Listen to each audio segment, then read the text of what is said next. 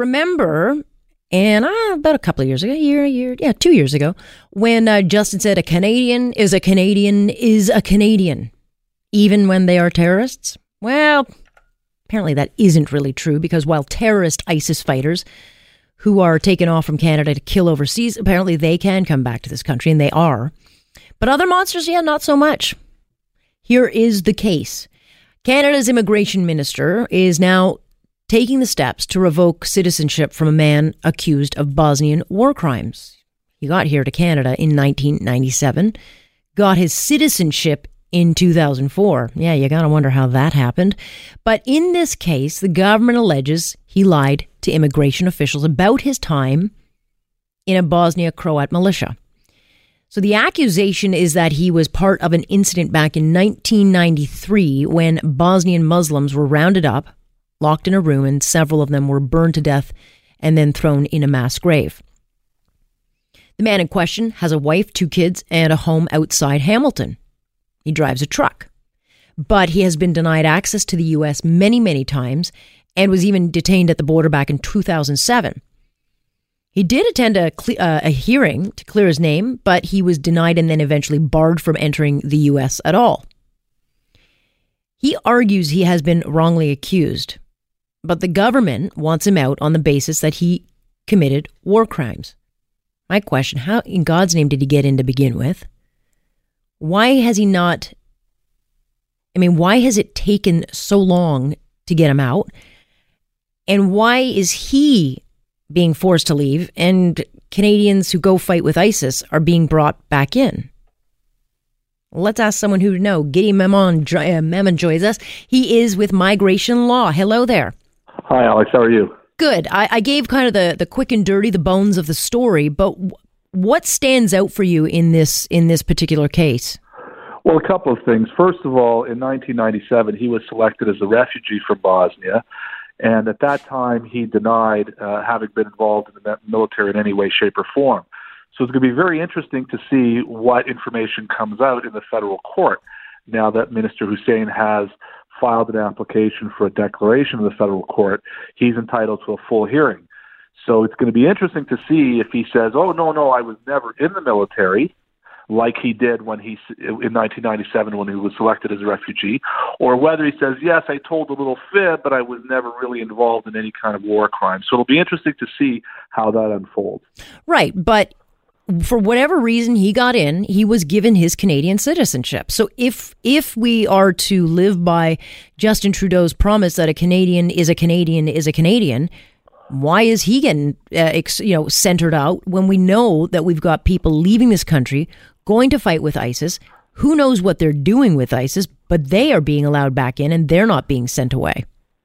Right. So you're raising actually a very important question. First of all, let me start with Justin Trudeau's statement.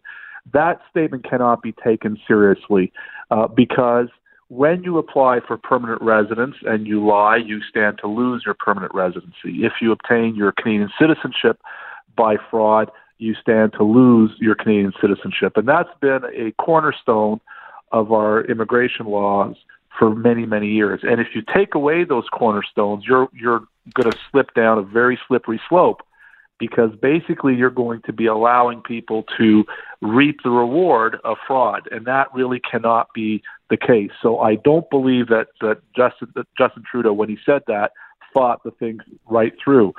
But even if he meant that, then that would raise your question in even a brighter light. Why then are we taking back Canadians who may have committed terrible atrocities overseas, and why is it that we cannot deal with them through revocation? So that's a very good public policy question. I'm not sure how he's going to try to wiggle out of that, out of those conflicting principles that he seems to be pursuing. Well, because if I'm a lawyer, and I'm not, I would be raising the fact that if you are a Canadian or someone who is in Canada and you went to fight with ISIS, again, you're doing it under false pretenses, because you would have had to lie about why you were leaving the country and where you were going. So that in itself should make you just as guilty then as this guy. Now, I'm not suggesting for a second that this man in this particular case should not be kicked out. I'm just saying, what is the difference of why we are allowing some in to stay and not others? One of the possible answers that I could suggest is the problem with rendering someone stateless. For example, a person like this who had another nationality who we gave Canadian citizenship to, he may have another nationality to fall on when we revoke. But if you take a person who's a Canadian citizen by birth, they were born in this country, and then they go do something abroad, and presumably you try to revoke their citizenship, they would be rendered stateless, which is something that we're not allowed to do according to international law. But also, I think the better approach is, I'm not so sure that the punishment there sort of fits the crime. If you go abroad and you are engaging in crimes against humanity and war crimes, in treason, you should be prosecuted for that. I'm not so sure that revocation of citizenship is the proper course. I think someone should be facing criminal proceedings if they have done something overseas that requires sanction. Right. So in this case, does the accused in question, does he have anything to stand on? Can he fight this? And what about his family? He's got 2 kids here and a wife, right. And they live outside Hamilton. What happens to them? Well, that is a common dilemma that I, as a practitioner, face on a regular basis. People who have lied to acquire Canadian residency or citizenship, and they leave a wake of innocent people who get harmed by those actions many years later. That is an unfortunate situation. Sometimes, the equities favor a little bit of generosity and a little bit of compassion. And in other cases, we simply cannot exercise that compassion. And I would suggest in the situation of a war criminal, we as a society have to make a statement that we do not want to reward someone for that kind of misrepresentation. We don't want those kinds of people living in our midst and being our neighbors, and we just don't. And we have to fully acknowledge that there are going to be some innocent people who are going to suffer as a result, but we just can't have it both ways sometimes. We can't be compassionate, and we can't maintain the integrity of our system at the same time. I think it would be a very dangerous precedent if we allowed people like war criminals, people like terrorists to come in, presumably people who had no compassion for others at some point, and now to express compassion for them because they have a relative who may be adversely affected. Sure, but it does raise questions about the vetting process of this person. I mean, it's one thing to lie, but he couldn't have been vetted so thoroughly.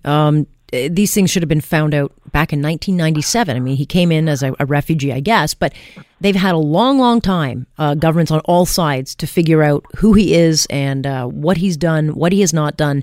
And yet here we are in 2017 making a decision on this case. Well, Alex, first of all, you have to understand the refugee business is a very dirty business. Often we have to make decisions about people's lives when there are no documents, there are no boots on the ground where we have our Canadian officials overseas who are able to check anything. Municipal records and birth records and marriage records are destroyed. Government infrastructure is gone. And we do what we think is security clearances, but they're not effective. And no matter what people say, when you bring in people under refugee-like circumstances, you are taking some risk. Now, whether your compassion is enough to assume those risks is for you to decide as a country. What is fascinating about this, I think, is that in 2007, he took on the Americans. He was denied entry to the U.S., and it was affecting his livelihood, and he wanted to confront these allegations. And that was in 2007, and he lost. The Americans found that he's inadmissible to the United States because of his war activities, his military activities, and he was permanently denied entry to the United States. It's interesting to see that it took 10 years for our Minister of Immigration to step up and say, hey, maybe we need to take a look at this grant of citizenship that we gave you back in 2004. Do you think? You would think, because we have a relationship with the Americans, we could ask them for the transcripts, for the evidence that they have against a fellow who says he never was in the military. Yeah. And I don't know why it took 10 years, but I'm sure somebody might have a good answer out there. I just can't think of one. But well, it's bureaucracy, Gideon, and that's where we'll end it. I have to let you go on that. Thank you. Thank you so much, Alex. Thank you for having me. Gedi Mammon joining us this evening. And in his words, refugees, it's a dirty, dirty business. And you wonder about the vetting and why people are getting so upset about people streaming across the border. I mean, the major concern is, have they been vetted and do they pose some kind of security risk? I guess we'll find out in 30 years, because apparently that's how long it takes.